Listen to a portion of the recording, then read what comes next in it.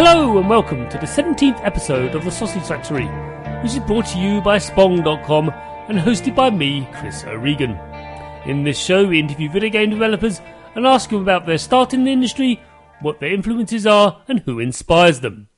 Split into two halves, the show initially focuses on the developer themselves, and in the second half we discuss the game they are here to promote, which in this case is Crowman and Wolfboy by Wither Studios.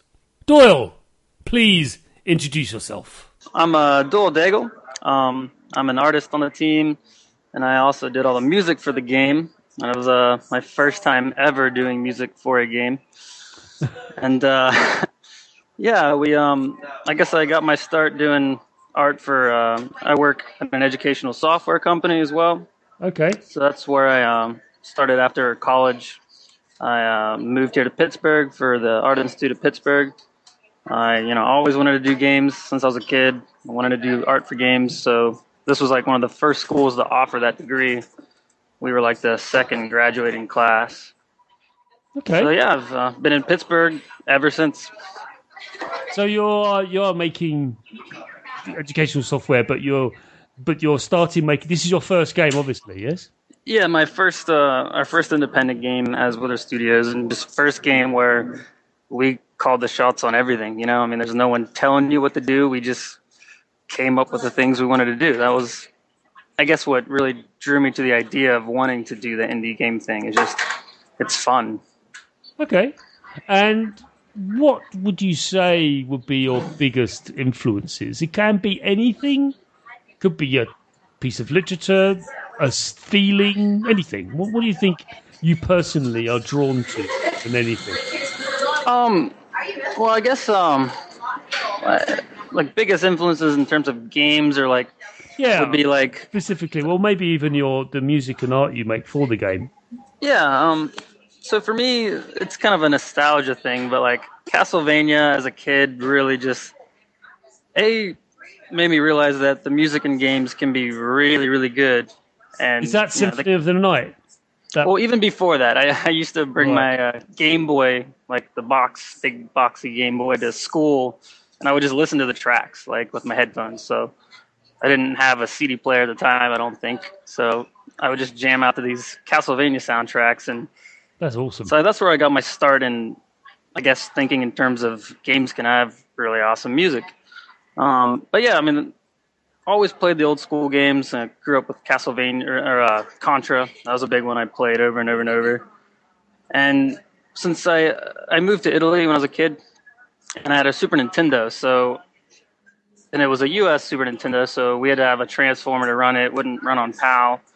And so I was stuck playing Super Nintendo well into like the PlayStation era because my dad wouldn't buy me any like European consoles because we couldn't bring them back. So I think I have this like retro aesthetic nostalgia thing because I kept playing it for so long, even past when people were done playing those kind of games. But are they done playing those sort of games? That's the thing. I don't think so. Now, now it's back. It's definitely come full circle, which is pretty cool. Oh, well, having said that, when people say, "Oh, that's a 16-bit like game," like actually no, because it looks like one as a still. But when you see it moving, no 16-bit machine would ever. Oh, totally not. Ever be able to do, like. Yeah, our game is 3D. Technically speaking, we use a Unity engine. But I guess the platforming, gameplay mechanics, and everything are very old school inspired. Inspired, but like I said, no 16-bit machine would ever be totally not. No. Because it's the technology or the things people don't remember that until they actually get hold of a SNES and they slam in a cart and they play. They go, oh yeah. Oh yeah. Why is it? Some of those games look rough, but they're cool. Yeah. Oh yeah, they're still great, but it's like, why is everything flickering? Well. Yeah, I can't handle it. It's just can't handle trying to do. If you saw Super Star Wars or something like that looked great when I remember as a kid. And then why is everyone flick? Well, because it can't. Look at the size of the sprites. What's a sprite? Oh God. Yeah. Anyway, it was. We do get inspired by that, and so a lot of developers I know sort of go back to their childhood and when their first encounter with a video game is the thing that launches them They still harken back to that. And you say the music was Castlevania and stuff, because there were some amazing tunes back then, weren't there? Oh yeah, like Bloody Tears and all those classic Castlevania songs, which you still hear throughout your whole life because they keep bringing them back. Yeah, just different versions of it, which is it's great. So, is anyone particularly you look to say they should carry on what they're doing? They're really, really good. Is anyone or any company they are? I mean, nowadays there's so many people who are really, really good. I mean, it's kind of just like, you have to be good, or else no one's gonna really care about what you're doing. No. And the industry is so competitive. Like, if you're not good, you're just not gonna make it. So, anyone in particular, I guess maybe going back to, again, when I was growing up, I used to play a lot of Blizzard games, like StarCraft and Diablo, stuff like that. Yeah. And I remember looking through the manuals, and you see all the artwork, and that was kind of one of the first games that I remember really showcasing like full images that the artist had done. And Chris Metzen was like the lead, and he did a lot of the art, and I used to really like all of his art, but B, it was like one of the first times I realized that, you can be an artist at a game company. Like, it never occurred to me that there were artists at game companies, So they've been around for a very long time. Let's be fair. I know, but I was young, and this is, didn't have great internet. It's dial up. It's hard to research things, and I'm starting to discover gaming. And this is when I'm like 12, and I just remember seeing his drawings, and it just hit me like, people do this, and ever since then I wanted to do it. Yeah. That's it's amazing how people stumble into that kind of career, and they realise that there are facets of the entertainment industry that they enjoy, that they don't necessarily realise that there's actually a specialist behind that. They think is one man or woman making it all. Yeah, or it's magic. Like, it just didn't even occur to me. Like, I had no understanding of what goes into gaming, and I guess maybe I'm thinking it's people programming, like these guys, like these genius men who are just coding everything in it. And to be fair, there is. And there totally is, yeah. I know, there's these polymaths, we've encountered them, both you and I, you go to GDC or something like that, and you have these people, who did the music? Oh, that was me. Who did the art? Oh, that was me. Who did the oh, don't answer that. Yep. It was just you, wasn't it? Yeah. It's like we had a chap from wasn't Rolls? It was from Frozen Synapse who did that game. The name escapes me, but Paul Taylor is his name, and he's the business manager and the musician. It's like yeah.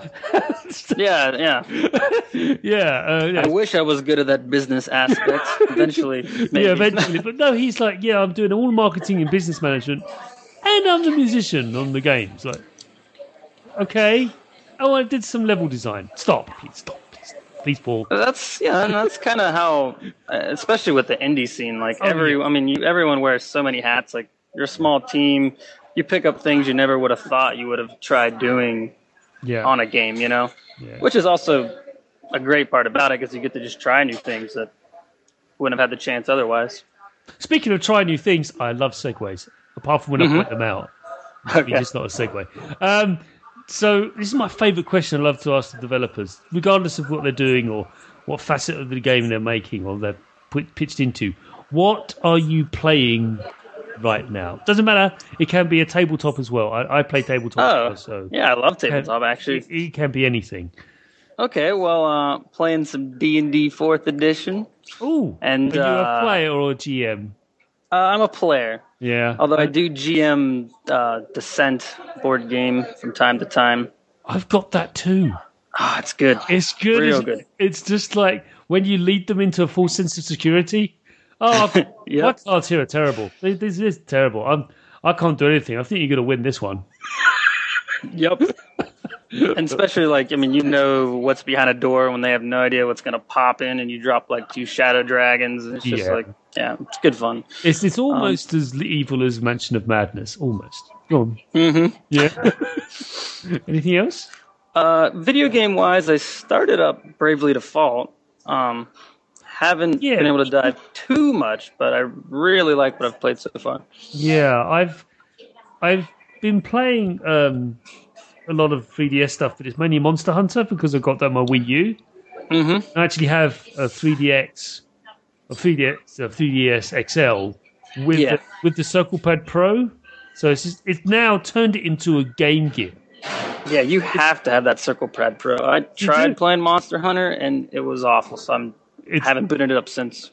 No, you have without the Circle Pad. Without the Circle Pad, but when I had it, I was walking around with Pat to go, "What is that?" Like, so my 3DS is now this massive installation with this second Circle Pad, and it makes it very comfortable. But my God, it's really it's a really heavy, big, bulky Transformer Sega 32X weird thing going on. It's not the smaller 3DS; it's the large. The XL is I mean, that makes me feel like I'm playing on a Vita. I mean, that's just a lovely thing. Oh yeah. So, like, it's just lovely, but unfortunately, it is a bit annoying. So, but people were telling me, prodding me, going, play Bravely Default. What's drawn you to that particularly? Well, I mean, I like JRPGs. I like the story. The music's really good, and I guess I like big, epic, long arcing stories. So, and the Japanese game developers are the best at providing that. So, most of the time when I play those, I'm normally on a plane. Oh yeah, it's not that unusual. So when people say, "Oh, I don't know what to read on the plane," I'm saying, "Read." I know. Right? People do that. People do that. I'm just debating which JRPG to go for. I'm not playing Chrono Trigger again. As much as I adore that game, I'm not doing it. Not.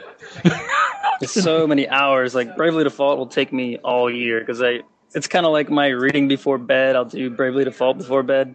Yeah. And I play for like 20 minutes. I pass out. Fall asleep. So then, is it a regular RPG or is it a tactical RPG or is it a mixture of both? I mean, it kind of has this tactical aspect in the sense that you can go either bravely or default. Which, if you do default, you kind of like pass up your turn and save it. So next turn you could go brave and do double turns. So it's kind of like a wagering system. Like, what do you want to do? Or you could just brave all the way and use up your next 4 turns. But then you're going to be like stuck getting hit for the next 4 times if you don't kill the guy. So it's a pretty interesting twist on the turn-based combat. That's what I hear. That's why people are liking it.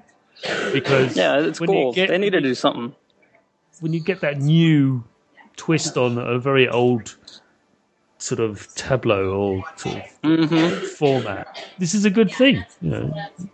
Yeah, and it hasn't been updated. I mean, every new game kind of tries to add something new to it, but I mean, it's still at the end of the day, you're pressing attack and then waiting, so it's cool that they did something with the turn order that actually does really change it up.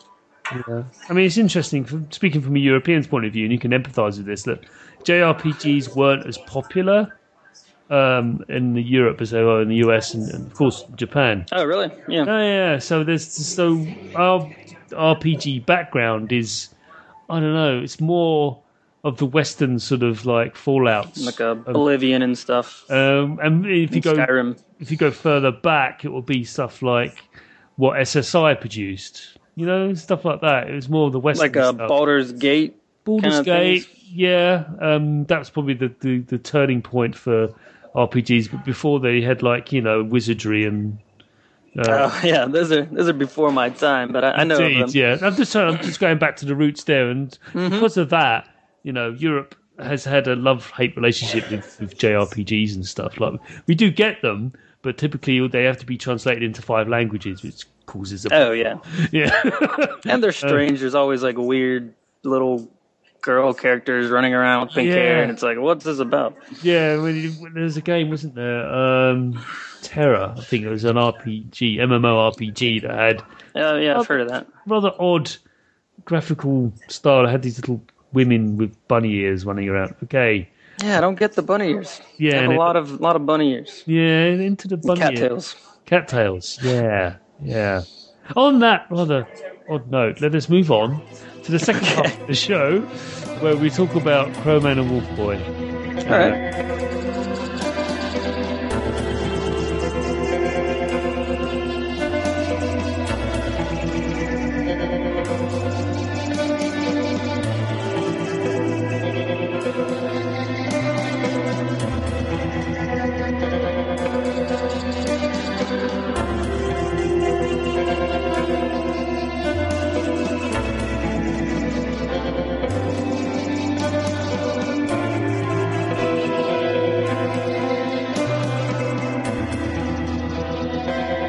So, kick us off. Give us the pitch. I've probably done this 1,000 times. I apologise, but you have the floor.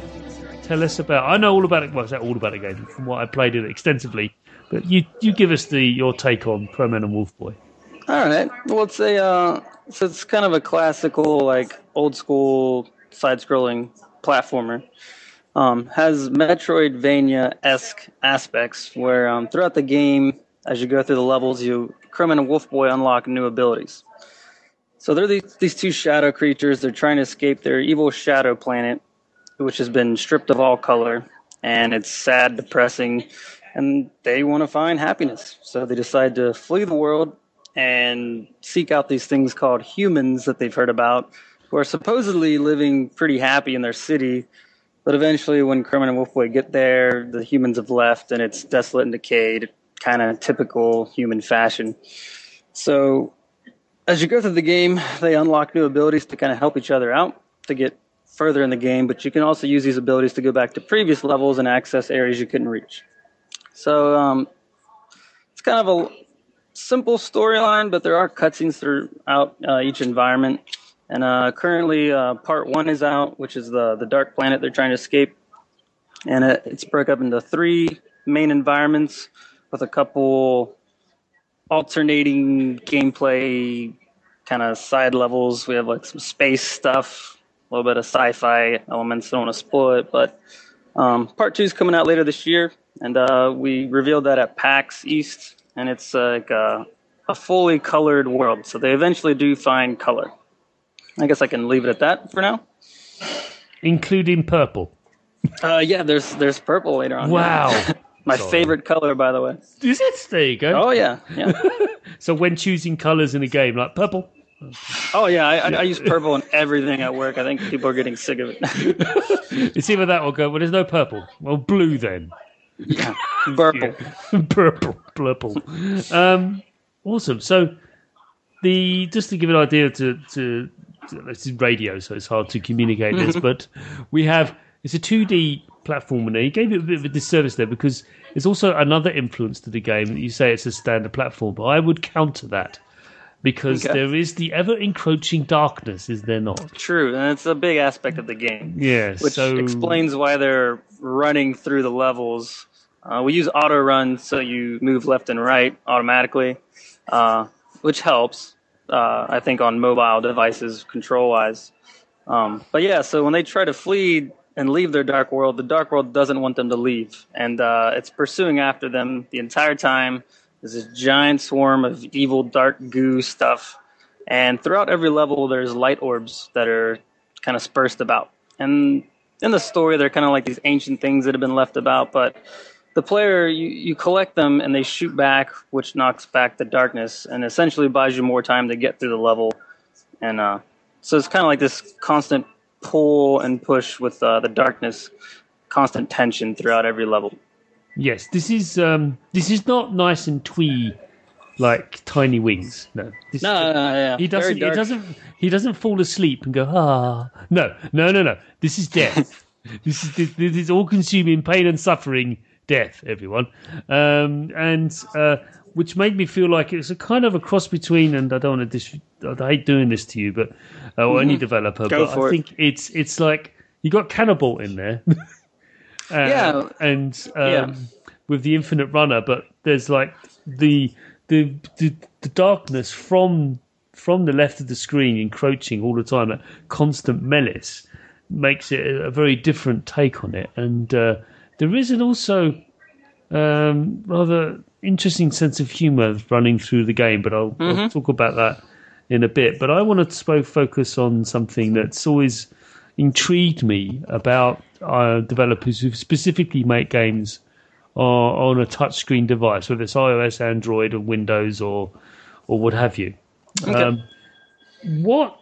How did you overcome the problem of control immediacy with a touch screen? Did you have much trouble actually giving some player feedback and making sure that their positive touch and their swipe on the screen actually did translate into timed actions on the screen? Yeah, I mean, I know it's it not took your us. thing, but Well, but yeah, I mean, I was part of the QA testing, and right. I mean, it took us a long time to get it right, and I mean, I feel like it's pretty good. I'll let you be the judge of that. But we went through many control schemes. When we first unveiled the game, like years ago after our Kickstarter, and we showed it at PAX, we had like this real, I would say, broken demo. But Right. we showed it to people so they couldn't really tell that it was broken. But the controls were, we didn't want to have auto run because we were trying to avoid the whole runner thing. Yeah, I mean, And as great as Cannibal is, and I personally really like that game. It's the people say, "Oh, it's not a game." I said, "No, you haven't played it. Really, it's got depth." And but you're yeah, right. You've got there's way more to Chrome and Wolf Boy than an Infinite Runner. It's just that you just did that, and it's a means to actually improve the mechanics of the system. facilitate the controls of the player better. Yeah, because you And, can't have that second D-pad, really, can you? no, and it clutters up the screen, and you're not really getting good feedback from that anyway because it's not a physical button. So when you touch it, it's like, am I touching it? So we just wanted to make the entire screen the button, so you can touch it anywhere. But like I said, we started off, we didn't do that. We actually tried tilt controls, like tilting the iPad left and right to go left and right. That works And that sometimes. yeah, it didn't work for us because then you're holding the iPad at like a 45-degree angle and it just looks incredibly awkward. So, yeah, I mean, we went through a lot of phases before we got to the point where we're at. We tried to incorporate like touch and swipe for the longest time. It was like touch and hold, or touch to jump and touch and hold to jump higher. But there was like a latency between detecting touch and swipe. Yes. And we didn't actually go full on with the swipe until like a couple months before we released the game, like just from having people come in and play it and bitching about how it sucked. So, Yeah, we changed it. We had the makers of Oli Oli, which is very relevant. Okay. And they had similar problems. They had a tactile control, but they were asking, why do you have to press the button to land the skateboard? Because it's hard. Right. That's the point of skateboarding. It's hard. And here is, well, from what I get from playing the game, and I find it very rewarding because it does reward you back when you are successful, which is something I want to ask you about later, is how the immediacy of the controls. There is a timing aspect, and that's what bothers me, is that, it's very finite, isn't it? It's not pretty unforgiving. I mean, you miss one step, like miss a couple orbs, you could potentially just die. I mean, like the darkness is going to get you. Yes. I guess from the get-go, our mission was, you got to remember, we started this in 2011, but we wanted to make like kind of like a Super Meat Boy-esque, just brutal game on mobile devices, because there was that Tiny Wings and obviously all those games like that, and we just wanted to do something that was pure hardcore. It is the antithesis of Candy Crush, which is a good thing. Yes, definitely. I mean, I don't see, sadly, like I said to you, I wrote an email to your colleague, and I said, this is one of the rare games that's taken me away from threes. Yeah, I heard that, and I appreciated that comment.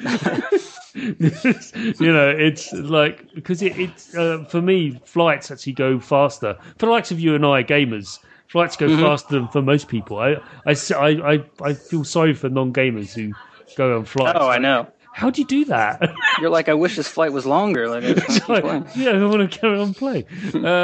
But this getting back to the point. It has that. It is brutal. It is a hardcore. Like I say, it is not a casual game by any sense of the the word. And you're unapologetic about that. Was that you said? That was always the intent. Yes. Yeah, because I mean, we just wanted to make a game that we personally would enjoy. Right. I don't play casual games. There's nothing wrong with them. No, not my thing, and I can't do it either. No. Yeah, why? and I know what's out there elsewhere. So why? Why do exactly? And people have already done it, and they've done it way better than we could. So, I mean, we're core gamers. We've been playing those games since we were kids, and so we just wanted to do something that we would find fun. Speaking of, go ahead. No, I've just got this thing about humour. I really want to talk about it because I think it's satirical, might be the wrong word, but it's very not scathing, but sort of like, we know how you feel right now. You've died for the 15th time in this level, haven't you? It's okay. We sort of rub it in. So was that always there?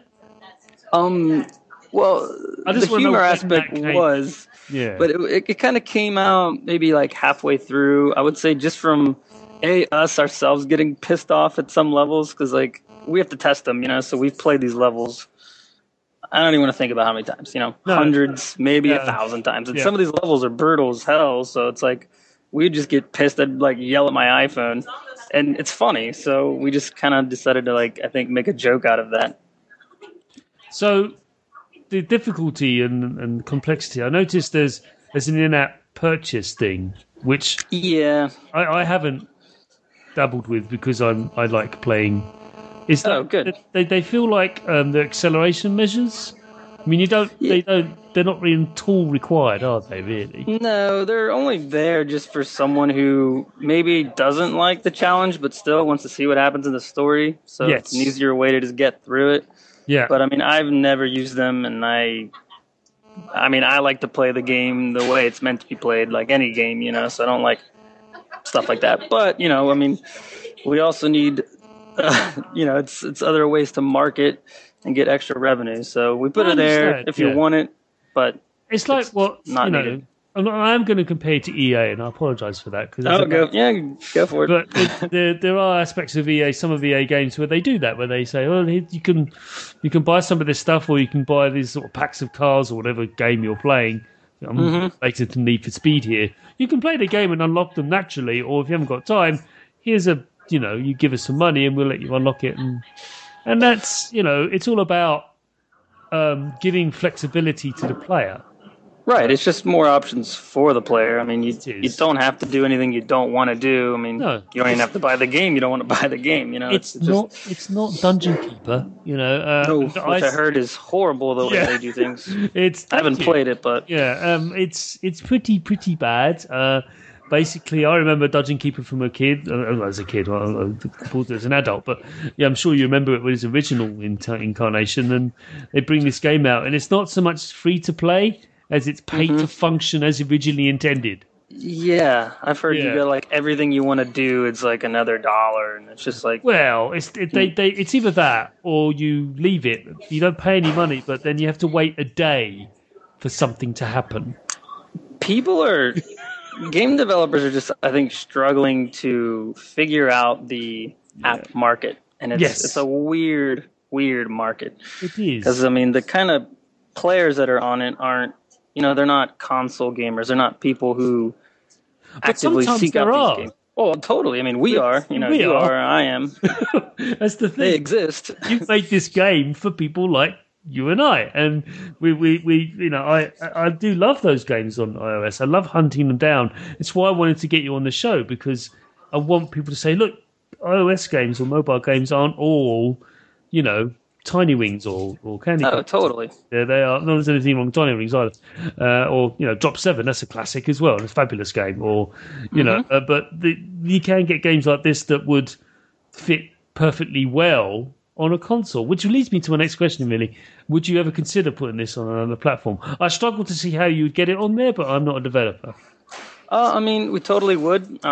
We actually do have a Steam Greenlight going, but if we're pretty close, I think, to getting greenlit, like really close. The plan is, if we do, console beyond that or whatever, with Greenlight, we want to incorporate controller support, and we'll have to change the way the game plays. That's still stuff we got to experiment with, but it wouldn't be a mobile game on PC. Basically, at the end of the day, Doesn't work. No, it's they're different. They're different games. I mean, swipe, touch controls.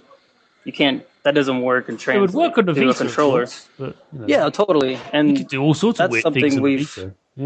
we've definitely thought about Vita. It's definitely on our minds. Yeah, because the backpad, you could do weird stuff. You could rescue the babies with the backpack. Well, yeah, and the game's in 3 parts, so we want to have all 3 parts done for anything like that. So it's just one big, long game that comes out complete, no DLC nonsense, just... So that stuff will be a little ways off, but I mean, I would say it's on the horizon. Games that come out, is it working on just Windows, is it? Or is we got Android soon, real soon. Right. Windows Phone. No, I was thinking about you said you're on the green light, so obviously it's on. Oh yeah, PC, yeah. So it's Windows PC, is it? Yeah. I think Linux. The plan is for Linux too. I'm not the guy to answer these questions, but okay. If you don't, the reason I'll bring this up is because a friend of mine and myself, we both own Steam boxes. We built our own Steam boxes. Oh, cool. So we have them computer stroke underneath our television. Mine's Windows based. Okay. And his is Steam OS based. And we both compare notes and that sort of stuff. And for me, all of my games are available, but for him, he's got this narrow selection. I think the plan is to support that as well. So yeah. So interesting noises in the background there. Oh, sorry. Yeah, it's a coffee shop. So finally, I just wanted to ask you one more question about the music and the. Oh yeah, definitely. This is fun stuff. So phenomenally atmospheric. Thank you. Did you? What was it? Definitely reflecting the art you were developing. Was it done at the same time, or how did it evolve? How did the score evolve with the game? That's what I'm trying to figure out. Yeah, it's I would say definitely it reflects every environment. So when I got my start in music by playing death metal. That's what I still do for fun in bands. So I play guitar, and that's how I kind of got into doing the music for this game, or because I was the only dude who could really do it. And so I would just... Yeah. What's that? You knew what a chord was. Yeah. Luckily, I knew what a chord was. And so the way I go about writing the music, I would have the game in the environment up on my computer, in whatever the environment was, and I would just look at it and just sit there with my guitar and just kind of play some different things as the game was up on screen. And sometimes I would just have it run through, and I would just kind of play along. And then I would record something and play that with the game playing, so I could just see in my head, feel how it would be to a player, and just kept going back and forth like that. Because I wanted it to really just reflect the feeling of each environment. They're all sad places. So I just kind of wanted to capture that mood. Well, I think you achieved it. Thank you. It doesn't make me depressed or anything like that, but it does. It does draw me into the atmosphere of the game, which is what one of the many things music does in games. I don't think they're not just mood setters. I think they're not. I think it's wrong, and I think insulting to you as a composer to say, "Oh, you're just setting the mood." No. I think it communicates a lot to the player what's going on. It's just as important as art. I mean, in terms of getting the environment across, And for me, I can't play the game in silence. I have to have the headphones in. It's one of the few games that I can't play in silence on the iPad. And there's many games on there I can play without the sound on. I don't like interrupting anyone rather than fishing headphones. But for me, I just basically pull the headphones out of my iPod, which I use for listening to podcasts. I'm one of those people, and then I shove it into my phone and play the games, whatever it may be. At the moment, it is indeed Crowman and Wolfboy, and that interspersed with 30 seconds of freeze, and oh come on, get frustrated. Come on, I almost had that. No, never mind. Nope. Nope. You thought you had it, didn't you? Not today. So, but I am getting a lot of reward and satisfaction from playing Crowman and Wolfboy because it is so tightly designed, and I think the levels show that you really did put a lot of love, care, and attention to the game. Yes, maybe too much. Maybe too much, but I don't think that's possible. Not in a game like this. So I can only congratulate you and the rest of your team for making this addition to the vast pantheon of games that we now play, of which there are far too many. Yeah, ever growing. Ever It's growing. insane. It is insane. If you walked around, I miss so many games at PAX East, but I take heart in talking about the games I did find, including yours. Yeah, and I'm glad you found us. It was kind of crazy for us to go there because we're small guys based out of Pittsburgh, so Yeah, you never know how things are going to go over, and it was really, really cool, and everyone dug it, and it was a fun week. I really enjoy PAX because there's not a lot of UK outlets that go, which means it gives me a lot of leeway to get into places and just like, wait, you're from Europe? Yes. Can we talk to you? You must be important then. You must be important then. You come over here, like, yes. Because I went to Rezzed. No, sure if you know about Rezzed. It's an independent UK gaming thing, and that happens every year as well. And cool. That's something. If you ever get, I'll email you about it. If you ever get a chance, I would highly recommend it because it's not as intense as PAX. It's very, very relaxed. That's a good thing, I would say. Yeah, I mean, PAX is great, but it's overwhelming. It's overwhelming. This is much more relaxed. It's in Birmingham. It's in the centre of England, so everyone can get to it. And I'll definitely look that up. Yeah, I'll tell you about it and email you too. But in the meantime, thank you so much for your time. Good luck with the new addition and new parts to the game. Do let us know when and closer to the time when it's coming. Maybe have you back on. You can talk about the next part if you like.